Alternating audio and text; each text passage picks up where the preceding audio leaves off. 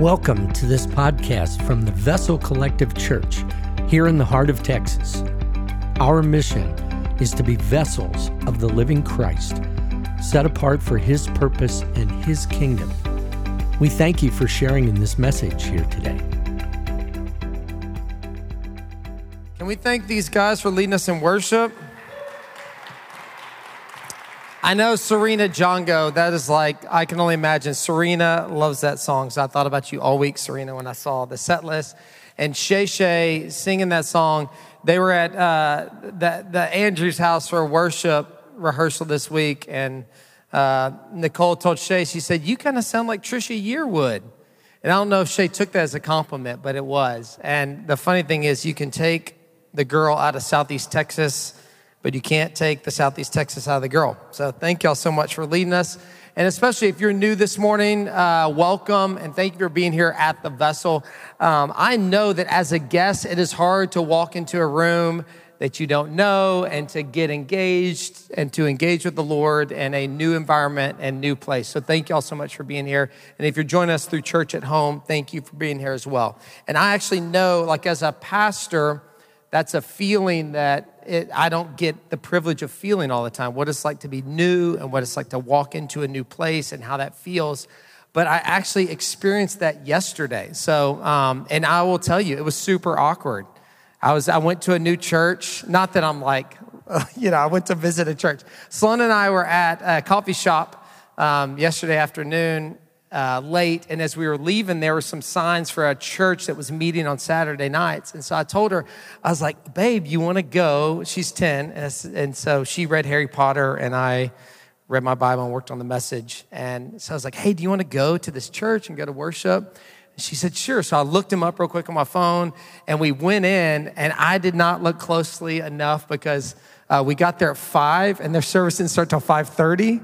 So if you want an extra measure of like uncomfortable awkwardness, getting there super early, we're like, "Oh, we're the only ones here." And we walk up and like 5 o'clock hits and they're still not going. And then they start praying. And I'm like, "Let me look again." I was like, "Oh, it's 5:30 they start." And so I know that how that feels. So I just want to say, if you're new here, I don't care how long you've been going to church, thank you for coming. Thank you for joining us. It's easier online because you can be super incognito. So thank y'all for being here this morning. And if you are new or if you've been visiting Vessel the last several weeks, this is a perfect time because we've been talking about our vision as a church and what God has called us to do. And so as a recap of that, we kind of introduced at the beginning of 2021 our vision for a church and what God is calling us to do. This is the doing part of who we're called to be as the Vessel. So we are called to pursue an inward relationship with one another. We talked about that for 2 weeks. We talked about why it's so important biblically, and especially in the New Testament, why we're called into relationship with one another. And over 100 times in Scripture, in the New Testament, the Lord talks about why our one another relationship is so important, that we're to love one another, that we're to be patient with one another, that we're to bear one another's burdens, that we're to forgive one another, that we're to accept one another, that we're to do these things and be in this intentional relationship with one another. And not only are we called to chase Jesus and to follow Christ together, but because of the way that we love one another, that it brings glory to God, and that's how we're to be known. And so we talked what that looks like.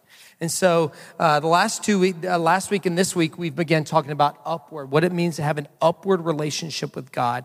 So if you were here last week, we talked about King David and how he was our kind of prototypical example of what it looks like to have relationship with God.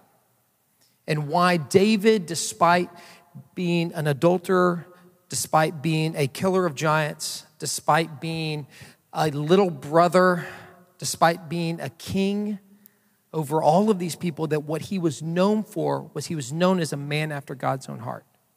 That's what God identified. Not what he did right or did wrong, not his transgressions, not his skills of playing the harp, but he was known as a man after God's own heart. And how our calling as a church is that God is calling us to be known as a church who is a church after God's own heart, and what upward ministry looks like. And then next 2 weeks after this Sunday, we're going to be talking about what it means to have an outward relationship with the world. That the reason, if you call yourself a Christ follower, the reason that you are breathing and a beating heart and flesh on this earth is because you have a purpose. And the reason that we're not beamed up on the moment of salvation is because God has a purpose for us. And not just us individually, but collectively. As a body together that we have purpose. And so that is our vision statement.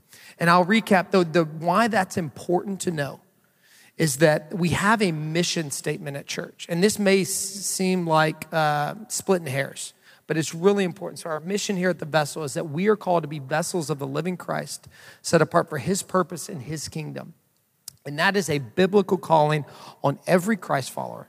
That is 2 Timothy 2:21. Is what it means to be a vessel emptied, but set apart as holy and useful for God. And that is our calling as a church, and that's our mission. That's the who we are. And then we talked about our 4 core values. And these are these guiding principles for us, is that they are the guardrails with which we hold tight to. They are the coordinates that we chart our course after. And so what are those 4 core values? Authenticity, boom, you're in a gym. That's perfect. We are an authentic bunch. God calls us into authentic relationship with one another. Not to be these Christians that have it all together, that everything's right and it is always well with my soul, but to be authentic followers of Jesus Christ. To not be, to what? Unity. Thank you, Big Martin. Unity is our second one. It means that we're called into relationship together. It goes back to that one anotherness.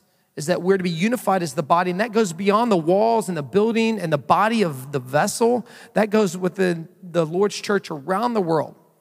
We've got missionaries that are in countries that aren't allowed to be spoken on Facebook because they're dangerous. We've got missionaries that are in Nepal. We've got ministries that we partner with. I'm super excited to talk about all that stuff in the next couple of weeks. But we're to be unified in the name of Jesus Christ and a part of the body. What else? We got authenticity, unity, generosity, right, Trevor? Amen. And don't worry, that doesn't mean you just give of your money. It means that you're generous with your life, with the way you live, with relationship, that we live generously. And the last but not least, humility. Thank you, Kay. Humility. And that is that's the hardest and most unobtainable one, because by claiming unity is a core value, it disqualifies you from, humility. By claiming humility as a core value, you're now disqualified from being humble. But we're not saying that we are the most humble bunch. It's just that we hold that value in the highest regards. And then if those things are the guardrails, then the vision of who we are is the what we do. It's how we live our lives, what we're called to do as a body. And so this morning, we're going to continue the conversation of what it looks like to be an upward relationship with God. And we're going to look in Scripture about kind of some imagery of what that looks like. But I want to look a little bit like more tactically, which I'm not so good at. But what that means when we talk about upward relation with God, it is what happens in this room on Sunday mornings. It is Jessica's focus and job and my focus and job. I want you to know Jessica, as our worship leader, and I meet every week and we talk about upward ministry. And to come into this room, to our load in and load out team, to set these chairs out and however long, 12 feet of pipe and drape, for them to get here early, for our worship team to prepare, and for a message to come, is that our focus is how do we enable upward relationship with God as a body together. And so those things that we do, and when we think about upward ministry, we think about Sunday morning, that we as a body. And so we're going to look at some imagery that's in Scripture and why it's important and what does it look like for us to be in upward relationship with the Lord. And so there's imagery in Scripture. If you've ever read the Bible before, there's symbolism and there's things that are that help us get a deeper understanding of who the Lord is. Jesus taught in parables, right? And a parable is not a story of what actually happened, but it's a story that helps give you deeper understanding and when Jesus taught in parables, it's a deeper understanding of who he was and what his heart was. Right? There's imagery in Scripture that we've talked about being a flock and being sheep. And how you go back, speaking of King David, all the way to Revelation 19, which we're going to talk about, the lamb that was slain. Why this image of being a flock and the image of a shepherd, even the term pastor and the gifting of being a shepherd, why that image is so important in Scripture. Why Jesus says that he is the good shepherd and that he will call the sheep and the sheep will follow him because they know his voice. And that the good shepherd lays his life down for the flock. And why the idea of the image of being a shepherd and sheep is really important. One of my favorite imagery in all of Scripture is living water. It comes, again, from Genesis all the way to Revelation. This idea, it's this image and this thread throughout Scripture. Ezekiel 47, have you ever read Ezekiel 47? That is like my second favorite chapter in the Bible behind Luke 15. But it talks about what it means for the water to be trees planted beside streams of living water. But this morning, what we're going to talk about in this image that's consistent through Scripture, which gives us the best picture of how the Lord sees his relationship with us, is what it means to be the bride of Christ. What it means to be the bride of Christ. And before we jump in, I want to give you a little bit of context of why this idea of this relationship between the bridegroom and the bride is so important and is so biblical, and why there's lots of images in Scripture about the body of Christ and his church. He talks about it being a physical body. He talks about it being a flock of sheep. But ultimately, the one example that is most consistent through Scripture and gives the best picture of what it looks like to have an upper relationship with Jesus is the groom and his bride, and why the Lord, as he looks down on us, he sees us as his bride, and what it looks like for us to have a relationship of a bride and groom with the Lord. And I know that that's strange. Like there's pieces of that are weird. Like Shay and I, we've been talking about this the last couple of weeks. We will talk about something like, that's weird. That's kind of a strange thought and idea. And so we're gonna push through that and try to look biblically what that means. And so Scripture, when we think about our relationship as a groom and a bride today, many of us are married in this room, have been a bride, have been a groom, know some sort of context of what that looks like. But biblically, it's a little bit different, but it's not as far off as you would think. And so one good example is you look at Mary and Joseph. And the story that a lot of us know is that one important thing to understand is there are three parts to a process of being married. There's engagement, there's betrothal, and there's marriage. And so we think that betrothal and engagement are one and the same, but biblically, in a Jewish context and a biblical context, those two things are different seasons. That the engagement period is a bride is chosen for a groom. It's typically a wedding that's been set up, and then later on, when they get to the place of being married, they enter into a betrothal season where they're betrothed to be married, and that is a legal binding obligation. That's why Joseph was betrothed to be married to Mary, but whenever he was going to leave her, he would have to divorce her. It said he was going to leave and divorce her in the night, not to bring shame to her. It's because they're legally married at that point, even though that betrothal season, they haven't entered into a traditional husband and wife. And that betrothal season is anywhere from 6 months to a year. And then the wedding happens, and there's this processional, and it's not necessarily a date. They don't send out save the date invitations and have it all planned. But a time and a season comes when the groom is ready. He leaves his father's house. He goes and he takes his bride, and he brings his bride home. And so when we talk about upper ministry, that's what Jess and I talk about a lot in here on Sundays, is that basically what we're doing, and I always think about it like we're setting the table for a husband and a wife to be together. And it's like if you went to a nice restaurant and it's prepared and you lay the tablecloth out and you light the candles and you get prepared so that the bride and the groom can be together. It's this beautiful picture. Does anyone like Joe's Crab Shack? Anyone? I hate Joe's Crab Shack. I hate Joe's Crab Shack. So if you like Joe's Crab Shack, there's something wrong with you, because they want to entertain you. They want you to dance or put on a hat. And it's terrible. No bride and groom goes to Joe's Crab Shack. Why? Because it's not about their relationship. It's about the entertainment and bad fried shrimp and all the things at Joe's Crab. If anyone in here is like they work at Joe's Crab Shack, I'm super sorry. I think Shay and I have a Joe's Crab Shack gift card that we've had forever. Anyways, so Dustin, we'll bring it to you. But what you do when you're married and you're engaged and you go to a nice restaurant, and the best waiters are the ones that it's like they're not even there. They're serving you. And what they're doing is they're enabling relationship. They're enabling intimacy between the bride and his groom for them to be able to connect, to talk, to be together. And that's what this is on Sunday mornings, is that we do what we can to enable relationship between the bride and his groom. So our scripture is going to be out of Revelation 19. And I'm going to ask you, if you can, to stand, and I'm going to read through this scripture, and I'm going to pray. So if you would stand real quick, Revelation 19. If you're looking it up in scripture, go to the end and head west, and you'll find it pretty quickly. We have it up here on screen. So Revelation 19, verses 6 through 9, gives this image. And just for a little bit of context, Revelation is... the Lord reveals to John what eternity looks like, and new heaven and new hell, and what happens in the end times. And if anyone can tell you exactly what this means, they're lying, because it's full of imagery. But this is a beautiful picture of what the bride and his groom look like. And the day of the wedding, the day that the betrothal season is ended, and the groom comes to take his bride, says this, beginning in verse 6.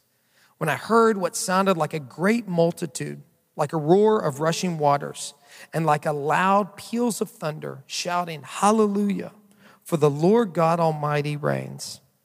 Let us rejoice and be glad and give him glory, for the wedding of the Lamb has come, and his bride has made herself ready.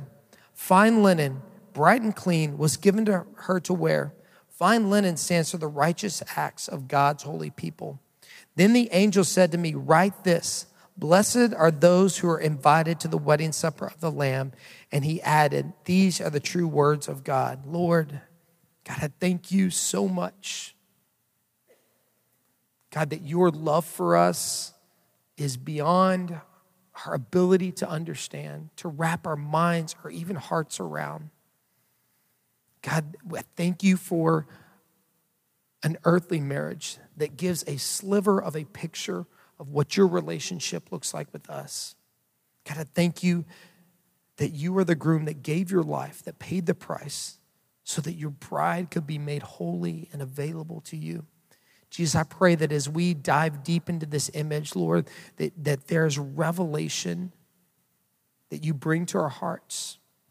God, not so that we can become experts on you, God, but so that we can know you better and that we can draw into more intimate, deeper, more authentic relationship with you. And I pray that we as a church and as a body of believers, God, would know what it looks like to have a relationship with you, and God would be able to walk in that. God, I pray that these will be your words and not mine, sharper than any double-edged sword. We pray these things in your name. Amen. You can be seated. So we're gonna take a deep dive into what this looks like and biblically what this scripture means and what it means for us as a body of believers. And so this is a rabbit hole by definition. I mean, we are going down the rabbit hole. And I had a friend that texted me last night and said, hey, how can I pray for your message tomorrow? And my prayer I just feel like it's dense, and that it wouldn't be too dense, that it wouldn't be too far down the rabbit hole. And so I'm really praying that it gives us insight into how the Lord views us and how we're to interact with him. So what we're really going to do is we're going to dissect what a biblical wedding looks like. And so our first thing we're going to look at is we're going to look at three kind of things. So first thing we're going to look at is the groom. Verse 7 says, let us rejoice and be glad and give him glory, for the wedding of the Lamb has come, and his bride has made herself ready. And so today our focus, when we think about weddings nowadays, the focus, the person of focus typically in a wedding is on who? Is on the bride, right? I looked up clips of like Bridezilla, and I was like, I should show a Bridezilla clip. I was like, oh, none of those are appropriate for church. I can't do that. But typically the focus is on the bride, but biblically in a Jewish wedding, the focus was on the groom. And so as scripture says this, and it says, the wedding of the Lamb has come, the Lamb being the groom and not the bride. and saying his bride has made herself ready. And we know that this lamb that has been slain is Jesus, is Christ. And so we see this in Revelation. This is consistent that when John sees, when God reveals to him in Revelation what eternity and what end times look like, when he sees Christ, when he sees the Messiah, he sees it as a lamb that had been slain. Literally, biblically, that had been pierced for our transgressions. This lamb that opens these scrolls, and there's all these imagery, and when it uses these images, it says like. It says it looks like this. It doesn't mean that when they see the throne room that God's eyes are fire, or that it's literally made of jewels. I've had this conversation with my 10-year-old, but what it really means is it's these precious things that John doesn't know how to describe. He can't quite articulate what he's seen, and he's using the most precious things on earth to be able to describe that. We see that here. Even in the scripture, it says, when I heard what sounded like a great multitude, what sounded like a roar of rushing waters, what sounded like peals of thunder. It doesn't mean that that's what it was. It's just what it sounded like to him. But when we see the lamb that had been slain, it's not that way. That is what he sees, and that's how we see the Christ. And this isn't the first time that Jesus has been called this the Lamb. We sing about it on Sunday mornings. We sing, our God is a lamb that was slain for the sins of the world. His blood breaks the chains. That's what it does. Yeah, amen. I'll do a solo next. But this is significant imagery. John the Baptist says this, and early in John chapter 3, John the Baptist, who was sent to prepare a way for the Lord. What's happening in this time is that John is baptizing people, and Jesus comes onto the scene, and Jesus is baptized, and then Jesus began baptizing people. And so John's followers come to him and say, hey, Jesus is everyone's going to him and not you. He's taken all of our people, and they don't quite get it. And John says this in John 3. John the Baptist says, the bride belongs to the bridegroom. The friend who attends the bridegroom waits and listens for him and is full of joy when he appears, or when he hears the bridegroom's voice. That joy is mine and is now complete. He must be greater and I must become less.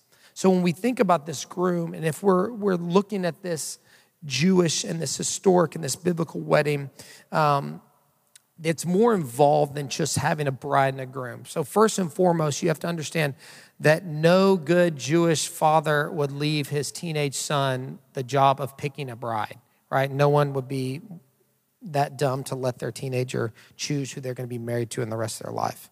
And so the bride, the groom doesn't choose his bride, but the father chooses the bride. And so Jesus talks again and again about his father. So the first thing I want you to understand when we think about the groom and we think about this wedding party is that you are chosen. Is that when the father set out to choose a bride for his son, he chose us. And that's a powerful truth, is that you are chosen. And we can let the theologians argue over the elect and the non-elect and Calvinism and all that sort of thing. But what you need to understand is that when God looked at your life and he looked at you and he looked at us, that we were chosen by God to be the bride. And that is a powerful truth. That's a powerful truth. And not only that, but historically, when a father chooses a bride for his son, a father has to pay a price. That it's almost like he's purchasing a bride for his son. It's the dowry. And so do you understand that when we talk about eternity and kingdom and us being the bride and him being the groom, that he paid for us, that the Father paid the price for us to be the bride, that he sent his son to lay down his life, to pour out his blood so that we could be purchased as the bride. And so this idea of the Father and the cost of our lives and the cost of us being in relationship with him is powerful. And so we sang it this morning, for God so loved the world, John 3:16, for God so loved the world that he gave his only son, so that whoever believes in him shall not perish but have eternal life. That's your dowry being paid. That's the Father paying the price for the bride. That you were chosen, that you were paid for, that this isn't haphazard, that this isn't 20-something-year-old people being in love, making a rash choice. And literally, thank God that 20-something-year-olds do that, because Shay married me. After 3 months, we were engaged for 3 months, and she said she would marry me. I was like, really? All right, let's do it. So 10 months later, we were married. So we all make foolish decisions. Some more foolish than others. But with the kingdom, the Father chooses the bride, and he chose us, and the Father pays the price, and he paid the price for us. So not only, when we think about the groom, not only is there the father of the groom, which in a wedding nowadays is the least important person. The father of bride at least gives his bride away. But the father of the groom, I've never been the father of a groom. I will one day, maybe, if my boys get married. I don't think they do anything. Dad, did you do anything for our wedding? There you go. Perfect. The rehearsal dinner. Oh, come on. That's not that bad. They pay for the rehearsal dinner at Joe's Crab Shack. Exactly. So the second thing is, so it's not only the father of the groom. The second person that's important to the groom is the best man. Did you know that a best man is a biblical concept? Biblically, it's called the friend of the groom or the advocate for the groom. And so the groom has a best man. Has anyone ever been a best man? There you go. I've never been a best man. I don't know if that says something about me. I've been a groomsman, but never a best man. My brother got married, and he didn't have he got married in Turkey, and it was like, he and his bride and close family in Turkey. So I didn't even go. But maybe he would have chosen me for a best man. So if anyone's looking for a best man, I'm your guy. I've never done it before. But the most important thing, and probably the reason that I was never chosen as a best man, is the best man is not the center of attention. Right? The best man isn't the one who gets the focus. The focus is on the groom and on the bride, not on the best man. The best man is a helper. And I've done weddings before, and I always tell the best man, if they ever want to play a trick or a gag, I tell those groomsmen before the wedding, I said, don't you do it. It's not your time to be funny. This isn't your moment. You just stand there. Don't loosen your knees so you don't fall over, and you just look handsome. And keep your trap shut and don't do anything funny, because you're not the center of attention, right? Back to John 3, in this same example of where we're looking at where John the Baptist talks about this. He says, the bride belongs to the groom. The friend who attends to the groom, the best man, waits and listens for him and is full of joy when he hears the groom's voice. That joy is mine, and it is now complete. And so when we think about a biblical wedding, the friend of the groom, he had a job. And it wasn't just to plan the bachelor party or to stand there and look handsome, but the best man had a job biblically. And his job was to help the bride during the betrothal season. So when he's an advocate, he's a helper to the groom, he helps he's the best man. He helps the groom by attending to the bride during this betrothal season. He helps with preparation. He assists her with anything that she needs. And he is an advocate for the groom during that betrothal preparation season.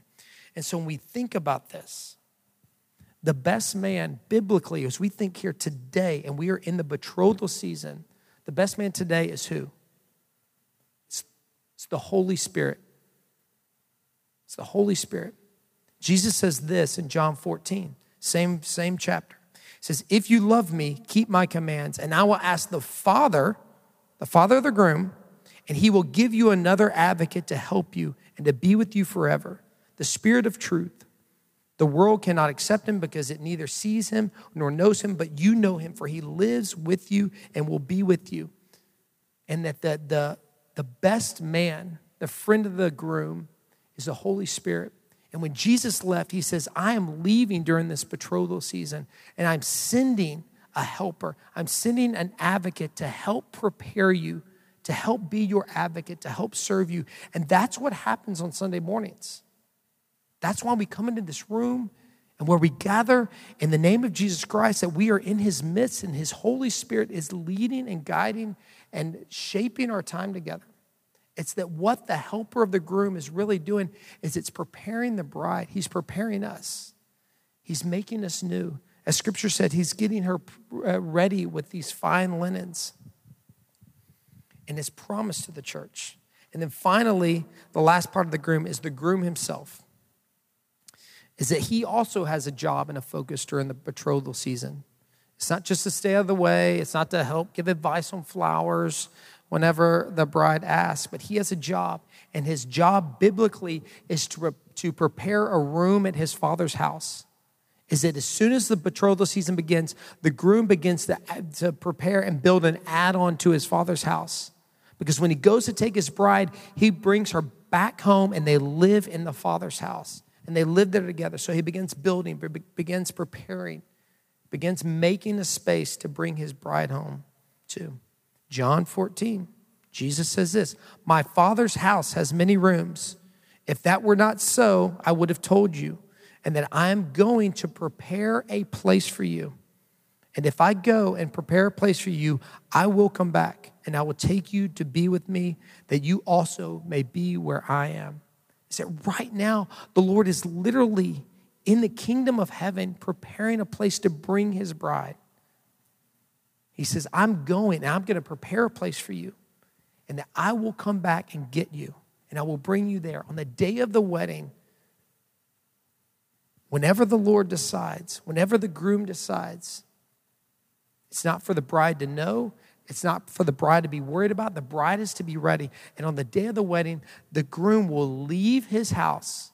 He will go and he will get his bride and bring his bride home to the place that he's prepared. Amen. Right? Man, amen. How powerful is that? Speaking of, that moment that the groom leaves to go get his bride is known as the processional. If you've ever been in a wedding, if you've ever been married, there's a processional. It's a time where the bridesmaids and the groomsmen and the best man and the maid of honor and the bride is brought, and we have this processional. Did you know that is a biblical kingdom concept? This processional of walking down the aisle for the moment for the groom to come and take his bride. And so after the season of betrothal, that is when that happens. And it's literally a march from the father's house to the bride's house to take her home. And this is the wedding party. And this is the time that happens. And they follow behind the groom. And they sing songs and celebration and joy. And they blow trumpets. And the groom goes and he gets his bride and he takes her home. If you've ever been in a wedding, did anyone's wedding do like that thing where you dance down the aisle with the wedding party, they like dance? It was on The Office, no? Yeah, but it's like before where they dance and I always think, that's so stupid. That's so stupid. So I'm glad no one did that. But that's actually biblical. That's actually biblical. That's more of what the kingdom of heaven is going to look like when the groom comes for his bride, rather than the one step, other step to try to keep straight, to smile. It is this celebration when the groom is coming to take his bride and to take it for himself. And so when the groom that comes to the altar to receive his bride, and when you think about that, when the groom comes to the altar and receives his bride, who does he receive the bride from? From the father of the bride, right? There's that moment at the altar where the father of the bride walks her up, and he steps aside, and the groom takes his bride and takes her up those last few steps. It's this image and it's this symbol. Verse 6 here for the processional, it says, "Then I heard what sounded like a great multitude, like a roar of rushing waters, and like a loud peal of thunder, shouting, 'Hallelujah, for the Lord God Almighty reigns.'" But this processional is different. Is that biblically, when we look in Revelation, it is more than just walking down the aisle. That there's a war that's waged. If you read on a few verses, it says this, when the groom comes to take his bride. This is what John sees. He says, "I saw heaven standing open, and there before me was a white horse, whose rider is called Faithful and True. With justice he judges and wages war. His eyes are like blazing fire, and on the heads of many crowns. He has a name written on them that no one knows but he himself. He is dressed in a robe dipped in blood, and his name is the Word of God. The armies of heaven are following him, riding on white horses and dressed in fine linen, white and clean. Coming out of his mouth is a sharp sword with which to strike down the nations. He will rule them with an iron scepter. He treads the winepress of the fury and the wrath of God Almighty. On his robe and on his thigh, he has the name written, King of Kings and Lord of Lords. I mean, I got a tux from Men's Warehouse, right, when I got married, and he comes in riding on a white horse with a robe dipped in blood, with a host of heavenly angels riding to wage war against who has the bride. That, I think that should make you understand the depth of what it means to be the bride, is that he fights for us. And that's what it looks like when the groom comes down the aisle. It's not just people marching in, nice and smiling. It's the groom coming in to take his bride. Verse 9, it says, then the angel said to me, write this, blessed are those who are invited to the wedding supper of the Lamb. And he added, those are the true words of God. And so Paul gets this front row seat to this wedding banquet. And so he comes and he takes his bride, he brings her back home. And traditionally, there's a wedding feast. There's a feast and they slay a fattened calf and they celebrate and they serve wine. And we do that now. We have receptions now after the weddings, and they're really fun and they're elaborate, and some are fancier than others, and people go into debt to pay for their daughter's wedding. I hope that's not us, Shay. But people go all out for these wedding receptions. And my favorite wedding that I ever went to is I went to a Jewish wedding. And it was the fanciest, nicest wedding I've ever been to. And they do all these cool traditions. They put them on the chair and they raise them up. But man, it is the nicest food I've ever eaten. I was like 14 years old and I had a 5-course meal. And I was like, I don't even know it. Like they would bring me stuff and I wouldn't even know how to eat. Whatever it was eaten. But it was this really fancy meal. And I'll always remember that wedding I went to. Ours was fancy. We had fajitas. And we celebrated and have fun. We had a margarita machine. And by the time Shay and I got done with pictures to have a margarita, they were gone. And my brother had a pitcher. That's a whole other thing. That's on my brother, Martin K. But we celebrate. We had these moments in these feasts where we celebrate the bride and the groom bringing his bride home. And this is a thread, again, throughout Scripture. Jesus' first miracle was what? Was a wedding at Cana, and he multiplied the wine, and he turned water to wine. And he said the best wine for last, right? It's the last moment of Jesus. This is when Jesus started his ministry, was at a wedding, turning water to wine, his first miracle. And the last thing he did with his disciples was have the Last Supper and to break bread and to pour wine and say, do this in remembrance of me. And Jesus said this, Matthew 29, he says, I tell you, I will not drink from this fruit of the vine from now on until that day when I drink it new with you in my Father's kingdom. He's talking about the moment that he brings his bride home.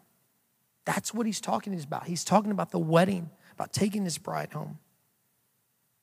So we look and we see this idea of this groom and why the groom is so important and the father of the groom and the best man. And we see the processional and what that means biblically.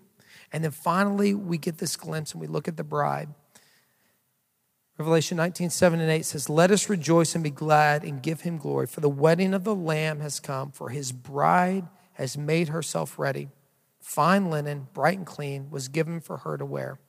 Fine linen stands for the righteous acts of God's holy people. Traditionally, during the betrothal season, the bride spends that time preparing herself for the groom to come. She's waiting, she's anticipating, she's getting ready for the moment that he's going to come take her. There's not a date, there's not a day that's known, they haven't set it out, and he's waiting and she is waiting and getting ready. And what she begins to do is she begins to create what they call a hope chest or a dowry chest. And it's a mobile chest, and she begins to fill it with fine linens. She puts expensive things in there. She puts a special dress or jewelry or fine china or precious items. She begins to fill in this chest. So I ask you, what are you taking to heaven? When that day comes, what are you bringing with you? Are you bringing your GameStop stock? Are you bringing your reputation? Are you taking your job? Are you bringing your family? What is it? When that moment comes, what are you putting into that hope chest? Because if you are putting those things in, rust and moths will take and steal that from you. And they will open that thing up and it will be empty. There will be nothing in there. Is it what we're storing up? Are we storing up treasures in heaven? When it looks at these fine linens standing for the righteous acts of God's holy people, what is it that you're putting in there? Biblically, it says, verse 8, it says, fine linen, bright and clean, was given for her to wear. This idea of these righteousness, these acts of God's people, this means living out your faith. This doesn't mean checking a box that I've been to church, that I've read my Bible, that I've done the Bible study, all these sort of things. And those are good. But it is walking by faith. It is living a life of faith. It's giving your life to Christ. It's being a vessel emptied for the Spirit to fill up. That's what it looks like to prepare for that moment as the bride. We as a church take it beyond you and take it to us. It's, man, why are we here? Why are we meeting? Why are we in this YMCA? Why do we gather in homes? Why do we have student ministry and vessel kids? Why? It's because we are filling that hope chest as we're preparing, and the Holy Spirit is getting us ready for the day for the groom to come and take us. Scripture calls it storing away treasures in heaven. And do not confuse it with self-righteousness. It's about humbling yourself, living a life that is given to a Savior, holy, pleasing to Him. I'm going to invite the worship team back up, and we're going to close with worship. I want you to know the truth is that when we offer ourselves as living vessels, it is putting righteousness into that chest. It is allowing God to fill us.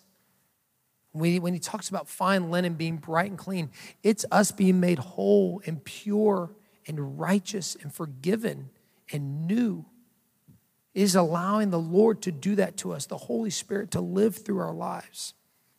So when we talk about an upward relationship with God, that's what we're talking about. He's talking about seeing ourselves as the bride, knowing that the groom loves us, that has paid the price, that's given his life for us, not so that we can waste time during the betrothal season, so that we can live for him and we can be a bride that is ready for that moment that he's come to take us. Let's stand, and I'm going to read this scripture again, and I'm going to pray for us, and then let's worship. Revelation 19.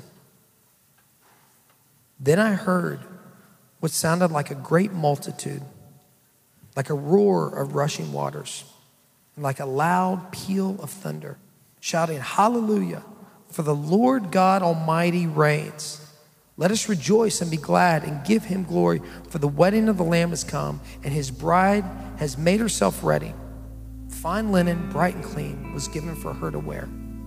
For fine linen stands for the righteous acts of God's holy people. Then the angel said to me, write this, blessed are those who are invited to the wedding supper of the Lamb. And he added, these are the true words of God. Thank you for joining us this morning for our service.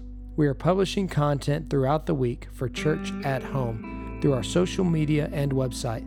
For more information, visit www.vessel.church.